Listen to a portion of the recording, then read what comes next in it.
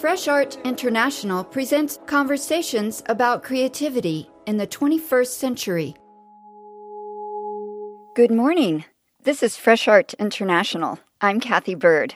We're live streaming on Jolt Radio from Miami, Florida. Today we celebrate Miami Art Week and Art Basel Miami Beach 2017 for many reasons. First of all, we began the week with an award ceremony. The John S. and James L. Knight Foundation, as part of its Knight Arts Challenge, gave a huge boost to our radio show with a $50,000 matching grant. If this is your first time to tune in, here's our story. I'm an independent curator based in Miami Beach. In 2011, I launched the Fresh Art International podcast from a park bench in Brooklyn. Last year, we expanded the platform to bring you a weekly art talk show on Jolt Radio. Why listen? We infuse our conversations about today's art, design, and film with unique sonic experiences. We transport you to sites of creativity at the center and fringe of cultural communities across 6 continents. You can find more than 100 of our listening experiences anywhere you go for podcasts.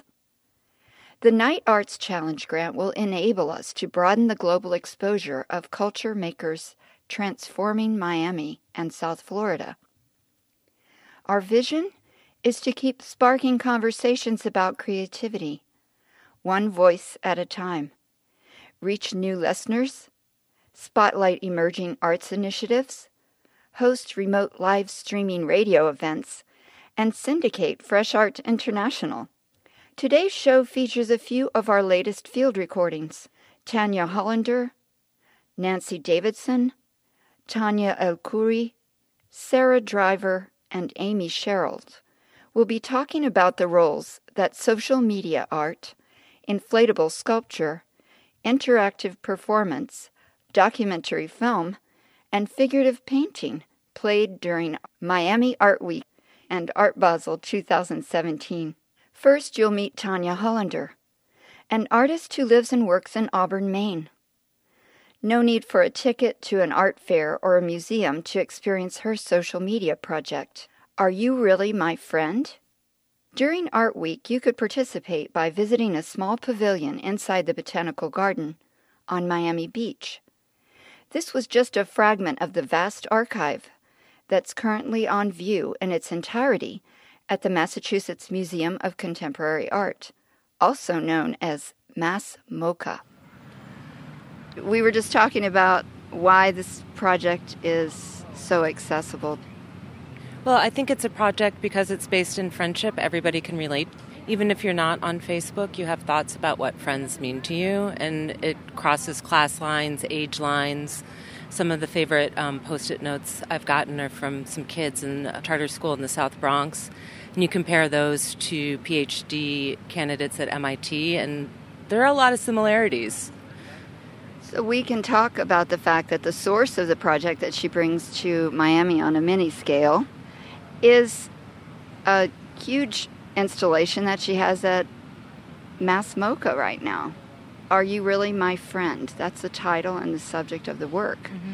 And let's talk about the genesis. Okay. When you started, it looked like you had less than 1,000 friends on Facebook. Correct. And I noticed when I looked today, I was like, how did her friendship grow in this process up to over 3,000? Oh, I didn't realize it was that many. But it looked like you had 600 something when you started? 626 when I started. I made a spreadsheet when I first started, and I was handwriting a letter to a friend who was deployed in Afghanistan in pencil, and at the same time I was instant messaging a friend in Jakarta who was working on a film, and I started thinking about those two friendships and the different ways of communicating and how we are re-examining friendship and how we communicate with each other in the 21st century, and is that something that's photographable? And if it is, how do I set about doing it?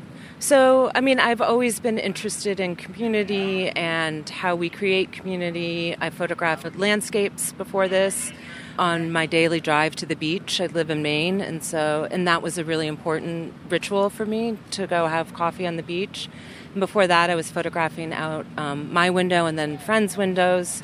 So home, community, travel, these things were all really important to me, and I feel like this project is almost a retrospective of all my other bodies of work kind of combined into one. I love that when that happens, when there's a synchronicity and this fusion of everything, your lived experience and your creative practice. Right. And so let's break it down, the process, what you did when you started thinking about how you're communicating in the 21st century, and you made a decision to take a journey. So I decided what friendship meant to me was somebody that you had over for dinner and you drank too much red wine and you argued about art or politics, but had really good conversations and were still friends in the morning. There was nothing that you could say that you wouldn't wake up and be like, no. So that meant that I wanted to go visit everybody and see if they would let me into their homes. And perhaps we would share a meal or a drink or something like that, and then I would do a formal portrait of them. And so there is this formal portrait. I did 430 portraits and I think 424 homes, because there are a couple of overlaps. And what it turned into was also this sort of, it became about the travel and about what people thought about friendship as much as the final portrait. So I started saving, pretty early on, I started saving my boarding passes, and I would look at them, and there was like the beautiful handwriting of a TSA agent on them, and I'm like, this is actually kind of interesting in and of itself. Or crazy, potato chip bags from Brussels or Greece or something, where translations are always wrong. So I had all of this stuff, what I call travel ephemera, which were little objects that form a friendship. And then I started collecting these Post-it notes, asking people what they thought a real friend was, and I started saving them and scanning them and cataloging them. All of this stuff is cataloged. And then the final element of the body of work is snapshots and formal landscapes that I took along my travels. So wherever I had morning coffee, I photographed. I photographed kids playing. They always wanted to do selfies. Just everything I saw and did. So it's a pretty intense documentary as well. What countries, across the U.S. of course, but what other countries did you journey to complete this archive? In Europe, Scotland, France, UK, to London, Germany, Greece, Italy, Spain, and then Kuala Lumpur, and Auckland, New Zealand, where Auckland was the farthest. So where did the Post-its come in? That's how many of the ideas are being exhibited. The project had only existed online on Facebook, really, before I had a show. So I wanted a way for people to be able to interact with the concept and with the images in a museum setting that was different than an online setting, but so that they referenced each other. And so I thought, what if somebody could literally post to my wall at the museum? And then the obvious answer was using Post-it notes. I'm using social media, and I'm also building a giant database. It's in process, but so the Post-its are keyworded, so you can see through a word cloud the ones that come up the most, where I've gathered them from, they're geolocated. And then all of the other objects, the ephemera and the snapshots and the portraits are also in the database. And this is a journey that you took over how much time? The show installed at Mass MoCA almost exactly 6 years from when I started photographing. I have screenshots and different versions of iPhones and different, because you weren't always able to mobile upload, and you weren't always able to link Instagram and the like button, and then the like button turns to emojis and all these different versions of Facebook throughout this. So you've tracked the evolution of social media over 6 years now. Yeah, almost 7 years. Yeah. How have you seen the critical community, the curatorial community, writing about this topic?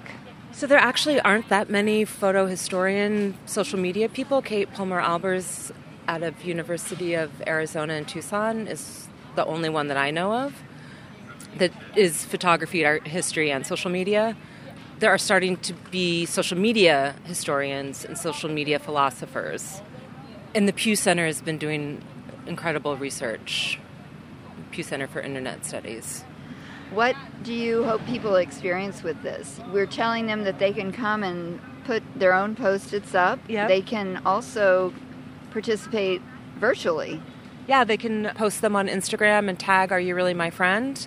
What question do you want these Post-its to answer exactly? I want them to answer the question that I have printed on the wall: what is a real friend? And very impressed by the personal stories people are telling on these Post-its. And it's going to become a really beautiful archive of humanity, I feel like, in the 21st century. By example, Tanya Hollander shows the potential for meaningful relationships within our global online community. New York-based artist Nancy Davidson is not so optimistic. For the multimedia installation Per Sway that she presents at Locust Projects in Miami, Nancy created inflatable symbols of power and control that mirror the bizarre and horrifying political climate in the world today. Locust Project is an artist space, artists invented, and basically they give artists the opportunity to take over the whole space, but also they require a few things. One of them is that you try new things in your practice, and you throw everything you've got at the space and see what happens. So they want experimentation, they want new ideas, they want fresh direction. So all of the work in this show is from this year. Let's describe the figures, the shapes that are in this space. Sure. We're standing beneath this fabulous eye. It's called what? I-Envy. E-Y-E-E-N-V-Y, one word. Okay, it's this beautiful orange inflatable object. With legs. With legs. Yes, with more than 2 legs, because as Carolee Schneemann says, any girl knows that you need more than 2 legs to make it anywhere in this world. So I think women artists know this, right? You not only have to have legs, but you have to keep them running. And my show, and almost every piece has legs. Most of the pieces in here are elevated to some extent. And the reason that I'm doing that is because I'm making a comment about privilege. We contemplate the enormous pink sculpture looming over the entrance to the main gallery space. It's 14 feet tall. It's actually a kind of multiple molecular structure. So you could think of like Louise Bourgeois' beast with multiple breasts on all, like a radial structure with multiple breasts, or you could think about it as an atom, a cell growing and dividing. And the thing I like about this piece is that it looks as if it's almost ready to collapse. Or explode. Or explodes. It looks like the space can hardly contain it. It's pushing itself against the ceiling. It's pushing against the floor. Right. You were talking about the light that you've created, the twilight. Right. As you look toward the entrance, you see this glowing orange wall, and beyond it, a twilight space. Right. We were talking about the in-between space as being that space of uncertainty that we're all sensing in the universe right now. Interesting, isn't it? In the universe, right. So it's both macro and micro in a sense.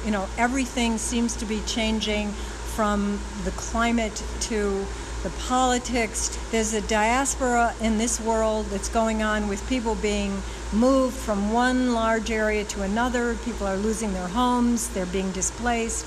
And that is a time of change in many ways, both culturally, physically. I don't have the answer to this question. Where are we going? What are we doing? What's happening in our world? What does it mean? We've got this sound of a fan, and it's intentional. Why do you choose to have that rather invasive sound in the space? Again, you're in between, right? This mechanized sound, this sound of blowing. It's like, why can't that go away? Why can't I be in this space in a more friendly sound? It fills the room just like the light does. And I suppose that invasive, persistent sound is like today's news. I would say. You can't get away from it. You need to acknowledge it, but you don't need to let it dominate your entire experience of the world. This is Fresh Arts International. We're live streaming on Jolt Radio with our show about Miami Art Week 2017. In the conversation you just heard, artist Nancy Davidson talks about the unsettling political environment that continues to displace individuals and communities around the world. Miami-Dade College Live Arts Program brings our attention to this dilemma by inviting artist Tanya El-Khoury to share a dozen haunting stories from the Middle East. Based in London and Beirut, Tanya choreographed 2 intimate, interactive performances for venues on Miami Beach, one-on-one encounters inside a small room at the New World Center, and a theatrical experience for groups of 10 at the Fillmore Theater. We only want what everyone wants. We only want what everyone wants. We only want what everybody wants. Tanya El-Khoury, it's an enormous pleasure to meet you. Thank you. Thank you for coming to see the shows. You've just brought such an amazing conversation to a week that is so much about being inundated with the art market and the economy of creative practice. And I love that you've brought this other conversation to Miami. I just experienced as far as my fingertips take me. Let's talk about that project. Tell me what is the idea behind it. So this is a collaboration I made with a friend of mine who's a Palestinian-Syrian artist based in London. The piece is a one-on-one piece between a conversation between himself and an audience member at a time through a hole in a gallery wall. The idea is that the audience is invited to place their arm in that hole when a refugee touches their arm and paints on it. To come to USA, he got refused entry visa because he was born in Damascus. So we had to change it. We had to include this part with it. We had to change the introduction. We had to invite another artist to perform his role, but also include the fact that, ironically, this is a piece about borders. This is a piece about people being able to move freely and get refuge when they're in danger. But at the same time, the performer cannot really perform it to American audience because of the discriminatory border policies here. How would you describe the focus of your practice? I don't think I have a specific focus. I've worked with many different areas. I've worked on gender politics. I've worked on borders. I've worked on oral history, whether this is oral history coming from asylum seekers or oral history trying to build oral history on those people who were killed. But also I've worked a lot on the right to the city, the right to access public spaces. My work, if I want to describe it, my work is always interactive and it's always based on research. So the audience is often part of the piece. The audience is a collaborator rather just a spectator. I think that's really important. It's obviously that's what just happened. I had a narrative of this individual artist who was unable to come and tell his own story. And at the time I was listening, it was drawn on my arm. Hello. My name is Baz. I'm sitting on the other side of the wall. Please, place your left arm in the hole in the wall in front of you. The other experience that you've offered here in Miami has to do with Syrians in a gravesite. So the piece is called Gardens Speak, and this is based on 10 oral histories who were collected in the early days of the Syrian uprising, and it was specifically about people who were buried in gardens rather than formal cemeteries for various reasons. And the piece invited the audience to lie over 4 tons of dirt, soil, and listen to various stories. Each audience listens to one different stories of these real people who were killed by the Syrian regime.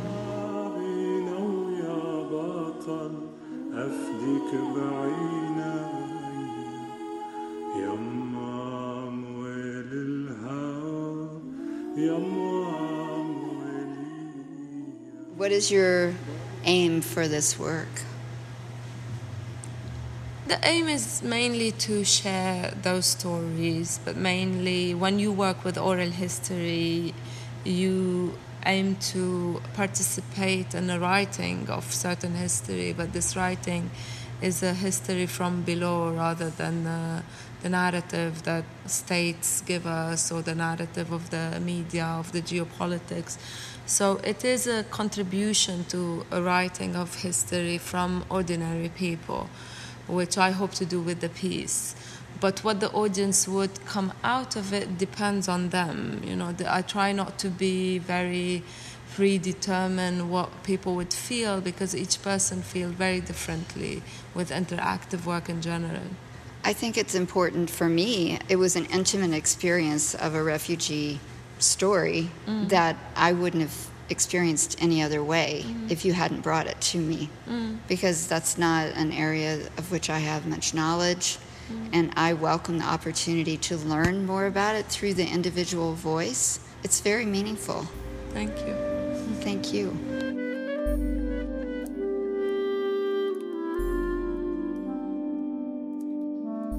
Tanya El-Khoury's interactive art takes us far outside the mainstream American cultural perspective.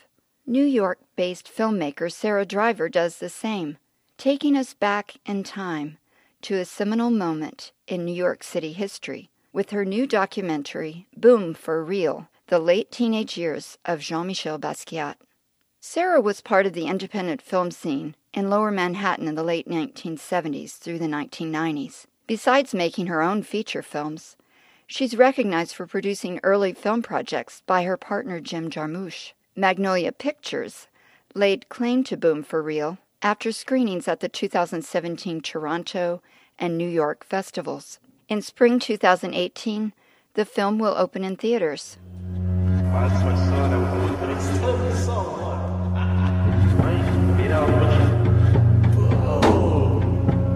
What I loved seeing in the film was that you seemed to definitely know this guy before he became an art star. We all knew each other. He was like a kid that we all knew, that we would see around and often wanted to sleep on people's floors or sofas. We all knew each other because it was a very small community. What you've done in the film was not just try to talk about him, but to talk about the context, the social, the environmental, the political environment. What was going on in New York when he arrived on the scene? You lived there for a long time in the East Village, right? Yeah, well, I was in graduate school at NYU studying film in 1978, and the graduate film school was in the middle of the East Village.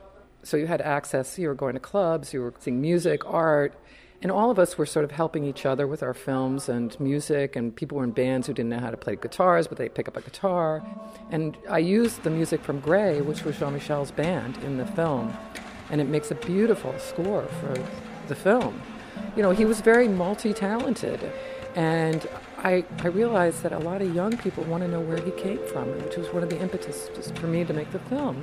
We were all nurtured by the same environment, which was being in a city that nobody wanted to be in because it was bankrupt, living in these burned-out buildings that we had to pay very little rent so we could do art and experiment, because we didn't really need... You could work in a Xerox shop and make enough money to make your rent that month and enough to eat pizza every day. And you could do your art and be with your friends and learn from each other. And I think we all germinated each other in different ways. And I wanted to show how... what was interesting to me making the film was that Jean-Michel created his own university in a way of study, of the people that he chose to learn from and to exchange ideas with. We're pretty exceptional people. I don't have everyone in the film that I would have liked to have had in the film because we weren't that small a group, but I wanted to give a sampling of how we fed each other in different ways. Let's talk about who is in the film, who's talking about him, who had these personal experiences with the radiant child that was Jean-Michel Basquiat. Well, my friend Alexis Adler, who instigated the film, actually, she lived with him for about a year, from 79 to 80. And Hurricane Sandy hit New York City in 2012. And I went over for a cup of tea. It was like late November 2012, and I went over to see her and have a cup of tea in early January 2013. And we all knew she had lived with Jean. She had a mural on her bedroom wall. She has a bathroom door. You know, she's a scientist. She's one of the world's leading embryologists, Alexis. And she was studying at Rockefeller University when Jean was living with her. And he did a lot of drawings on the Rockefeller University stationery and stuff. She's living in the same place she lived in With him. him so many years ago. Yeah, they squatted a building together. You used to be able to squat buildings in New York, and then the city of New York, you could buy an apartment for like $200 from the city of New York, which is what Alexis did, and invited John to live there. And she was the first person to really give him a key to a place, and she really didn't mind that she would wake up every morning and her clothes would be painted, and the floor of the apartment would be painted, and the walls would be painted. I told her, I said, it must have been like living with an elf. You know, that you wake up to this every day.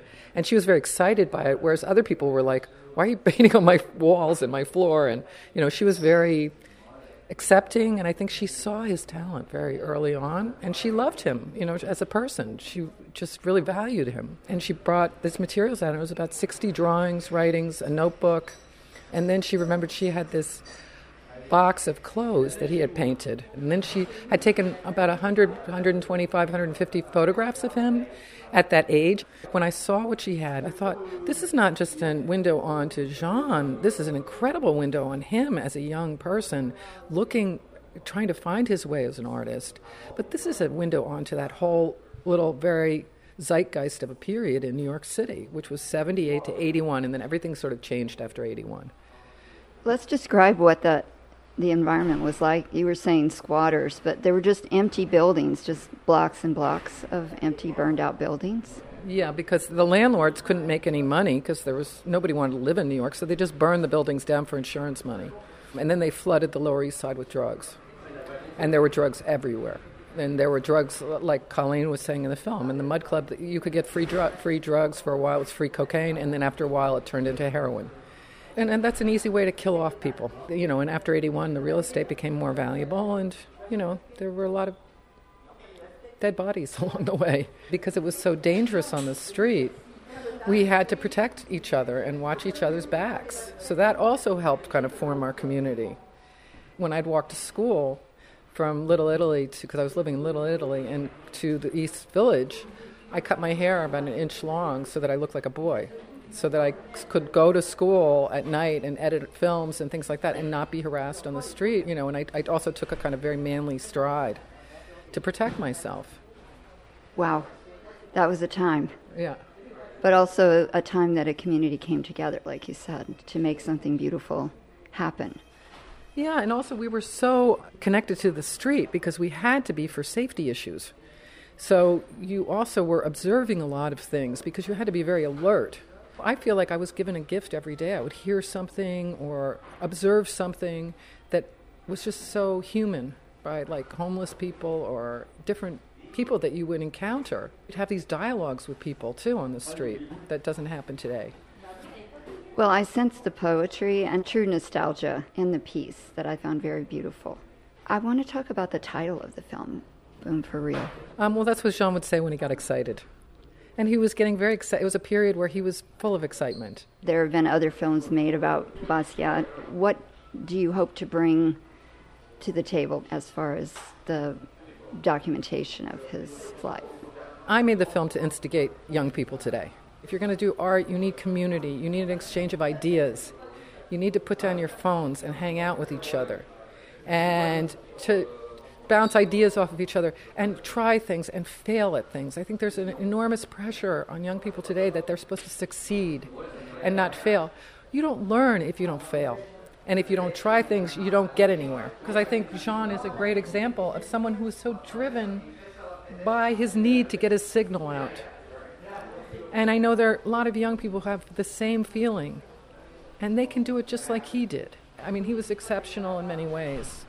But I think we're all capable of somehow getting our signal out if we have that need. And I think there was also so much interest about him that people don't really know where he came from. And I wanted to show what the environment was that nurtured this great artist that we're looking at now today. And he feels so new and so contemporary, even though he's been dead since 1988.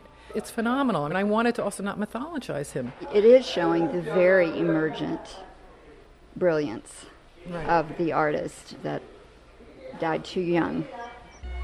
It's not a romanticized view of him. It's really a view of him as part of a bigger picture of his time.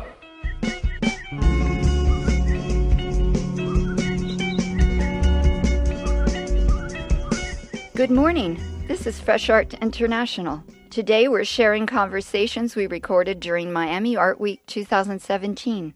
The feature film for Art Basel Miami Beach, Sarah Driver's documentary, Boom for Real, is a window onto a moment in the cultural history of New York City that predates the internet. The story takes us to a time when individuals forged communities in real life. What's important to know about Fresh Art International is that every dialogue we share with you represents a real-life encounter. Our finale for today's program is one of the conversations that we brought to our daily radio show at Untitled Art Fair Miami Beach. Baltimore-based painter Amy Sherald joined me one afternoon to talk about her work. Good afternoon. This is Kathy Bird with Fresh Art International, and I'm coming to you live from the Untitled Art Fair on Miami Beach. And I'm thrilled to have a friend and a superstar artist with me today, Amy Sherald. Thank you for joining me. Hi, Kathy. I was just thinking today about the fact that when we first met, you were waiting for a heart. Mm-hmm. Yeah. I was out of a job, and we were encouraging each other professionally and personally to get through some hard times. Yeah, definitely. You've grown so much since I've known you, and you've encouraged me all the way along for these 6 years that I've been doing Fresh Art International. Yeah. And I just got a $50,000 grant from the Knight Arts Foundation. I know, that's so wonderful. Congratulations. It's just so great. And your big news is that you've been commissioned to paint the portrait of Michelle Obama. Yeah, it's amazing. It's really exciting. And I can't wait till I can actually talk about it, because I can't really talk about it right now. I know we're going to just talk around it. Yeah. Well, for those people who would like to know more than they're going to hear from us, there is a podcast episode that I recorded live with Amy last summer at Monique Meloche Gallery in Chicago. Right. And we had such a great conversation. It was at a very fraught moment of racial tension that was painful. Painful and still very intense. Yes, and I remember feeling that your work, even then, and still remains, really important work in the way you depict the black figure. Mm-hmm. And let's just say the background a little bit. You grew up in Georgia. Yeah, I grew up in Columbus, Georgia, daughter of Geraldine and Amos. Columbus is a small town. I went to private school, had the same art teacher from kindergarten to 12th grade, and really decided that painting was going to be my thing during my first field trip to the Columbus Museum, when I saw a painting that changed my life, because it was actually a painting that had a black figure in it. And I had never seen that before, because all the exposure that I had gotten was just from looking at encyclopedias, and so I was looking at European paintings and didn't see myself, but was looking at them for the different elements of style and things like that. But that was life-changing for me. And you ended up in Baltimore going to school at the Maryland Institute College of Art, right? Yeah, Upon recommendation of a very close friend of mine named Maori Holmes, who's actually the founder of Black Star Film Festival, she suggested Maryland Institute College of Art and Baltimore to me, and it never even crossed my mind, because I had my sights set on New York, but it turned out to be one of the best decisions I ever made. I think Baltimore being its special place for you, you're calling it home now. Yeah, I'm definitely attached to the city and its people, and have met some wonderful people since I've been there, and made some lifelong friends, and remain active in the community, and am ready to take responsibility for it as I grow and have the capacity to do more for the underprivileged. So Baltimore is a social context, political context for your work. Yeah. And I know your subjects you've drawn from New Orleans and Baltimore and particularly some New York. Let's talk for a minute about the fact that you're not a fast painter. No, you're taking your time with this work. Well, it takes me a while to find my models. That's the first thing. I'm really looking for something very specific when I find my people. And it's something that I haven't really been able to describe. It's the same feeling that you might get when you see someone that you think you know. It's just some kind of recognition. But the best way that I've been able to describe it is that they exist in, like, there's something about them that exists in the present, the past, and the future. There's an awkwardness there. There's a sense of, I don't even know. Yeah, it's something. I don't know. I don't think everyone else could see it either. You paint these subjects in a color field instead of in an environment. And so I think that really contributes to the timeless feeling of the work. That's also important to me, too.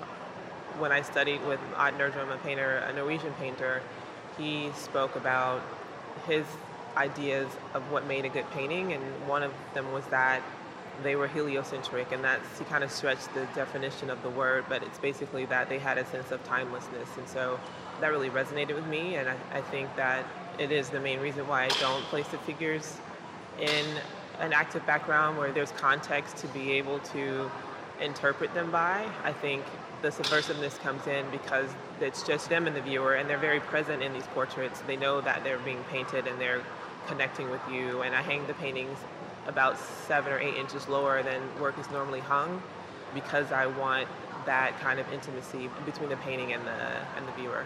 Yeah. It's a conversation, the painting itself, because all of these subjects, these individuals that you're painting are looking straight at us. Right. Which has historical significance too. A lot of the imagery that you see of Black Americans historically, I mean, we weren't even allowed to make eye contact with white people at a certain point, so a lot of that is about a soft confrontation, and I'm not a very confrontational person, so I like to make work that teaches, but also allows the viewer to not feel as if they're being literally taught something in that moment. So like they have a chance to create a narrative and to interact with it based off of their life experiences. And your subjects are consistently Black people. Yes. Your people. Yes. I've been Black for 44 years, so I like to paint Black people now. Again, like it's a critique on art history, and it's really meaningful for me to put these images out there in the world for people to see and for people to interact with. I think they still have a universal appeal, even though they are people of color. So I get emails all the time from people from all over the world that really relate to the imagery, and that's really special to me. Their humanity is visible. They're just American people doing stuff, and I think that's really important, that the imagery of Black people or just Blackness in general doesn't always have to be charged or be making a statement. It can just be. Well, it is making a statement by just being, right. I think, actually. It'd be interesting to talk right now about some of the influences on your work in terms of the genres, things that you like to look at and that continue to inspire your subject matter and their poses. Right. I'm really inspired by photography, and I think it's because photography was the first place that, looking at these older daguerreotypes, where I was able to see these positive images of people that looked like me from the 1900s. Once the camera was invented, it was the first time that we were able to become authors of our own narrative, which is really important. So the family photographs and things like Du Bois's exposition in Paris, where he had 367 photographs of Black Georgians, this is shortly after the Civil War, just showing them doing things to counter the narrative of the racial propaganda that was also being put out there at the same time. So a lot of photography and a lot of cinematography. A huge fan of Wes Anderson. His palette, the way he directs is really inspirational to me. And I'm putting it out there that I want him to make a movie with my figures in there. All right, we'll let him know. We'll forward this conversation to Wes Anderson. Because indeed you do dress your figures in vivid fashion, and they have an amazing style. Each one has such a persona that's very individual, very appealing. Yeah. And you just can't stop, well, I can't stop looking at them. Right, I agree. I'm thinking that I see you still render the skin color as a more gray. It's not a particular blackness, a darkness to the figures. Yeah. Well, in the beginning, this is in hindsight, I realized that the work that I was making previously in graduate school was really ambiguous, and that was kind of a luxury. And then I became aware of how the narrative of the black body on canvas was going to be marginalized. And in a way, I was trying to avoid that by not painting the skin color. But every decision that I make about my work in the beginning is always aesthetic, so I'm really an emotional and intuitive painter, and then, you sit back and look at what you made and you try to figure out what subconsciously is present within that narrative.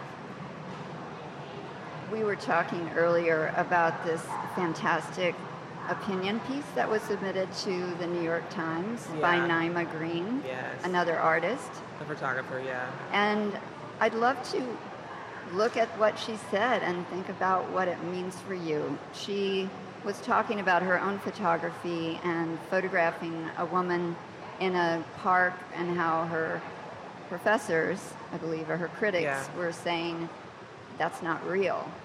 Yeah, well, they said it wasn't charged enough.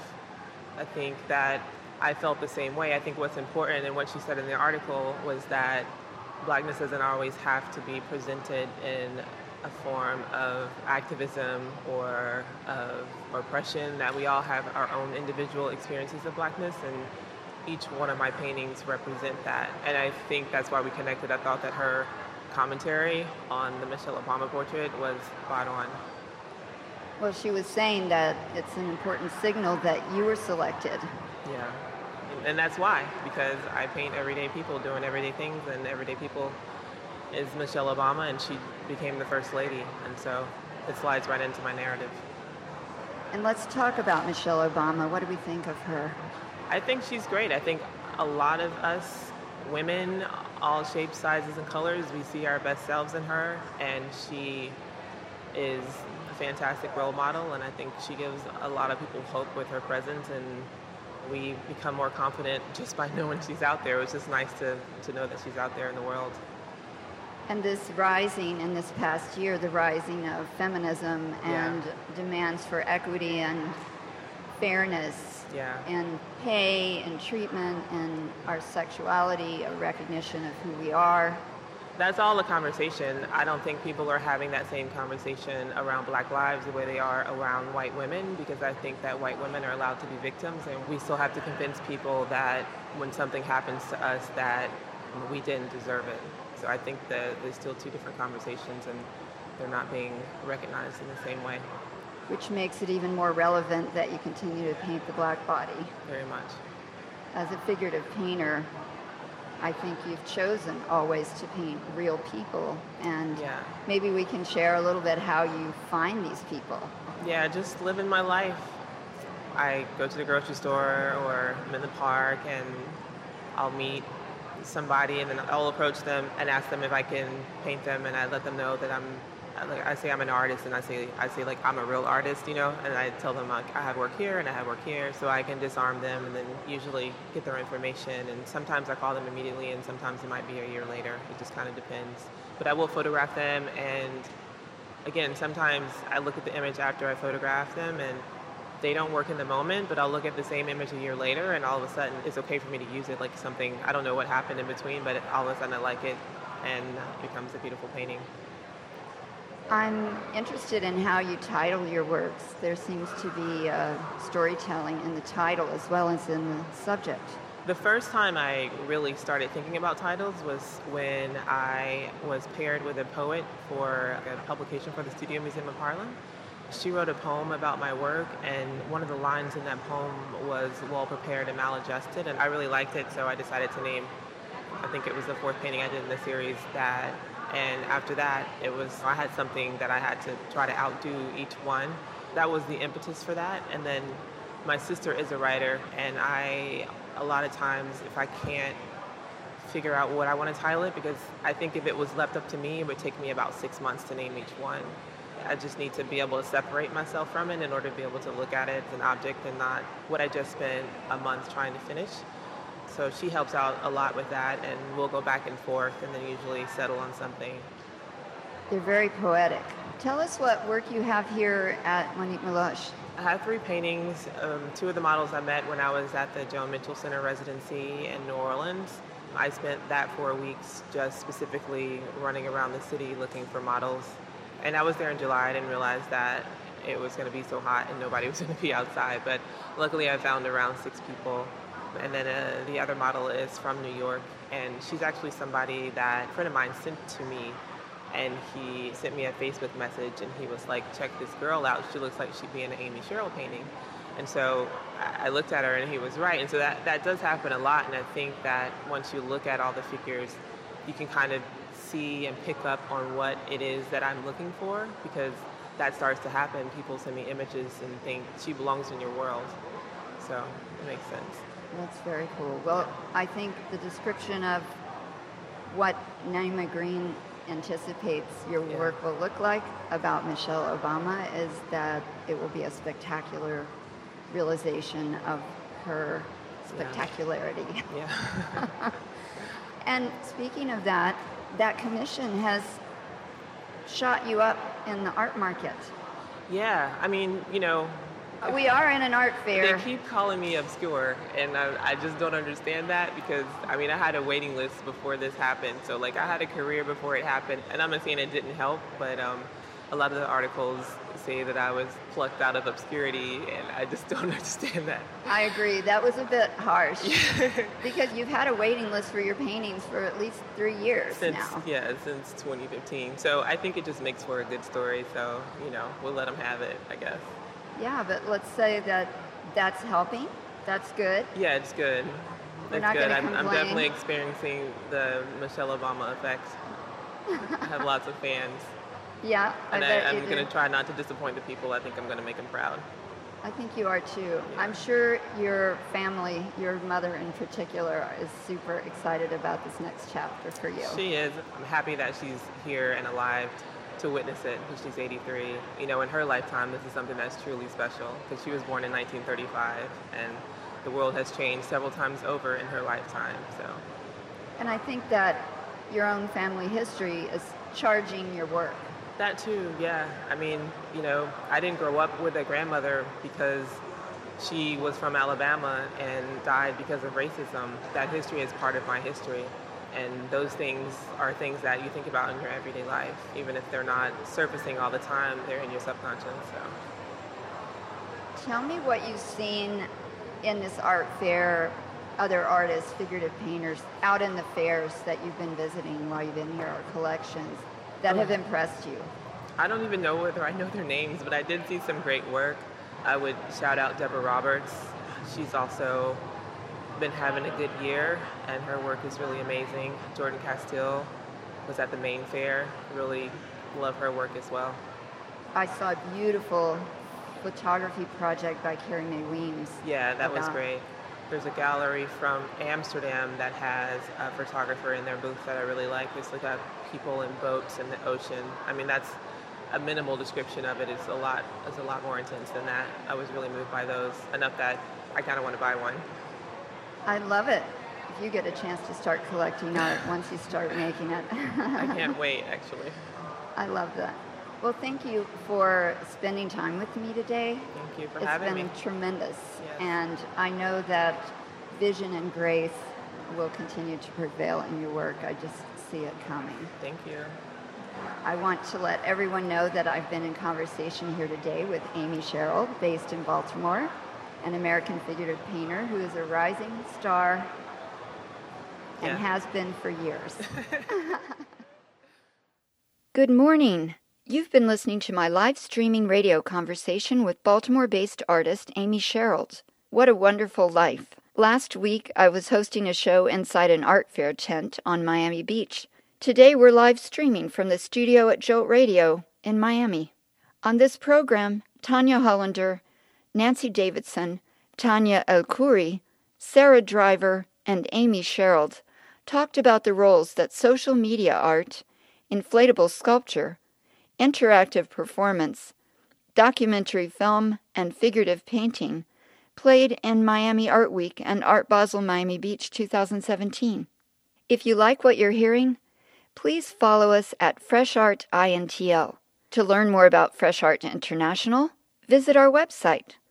While you're there, please click on the support button to help us match our Night Arts Challenge grant. Your cash donation or monthly contribution in any amount will make a difference. Thank you for listening. Stay tuned for more contemporary art talk.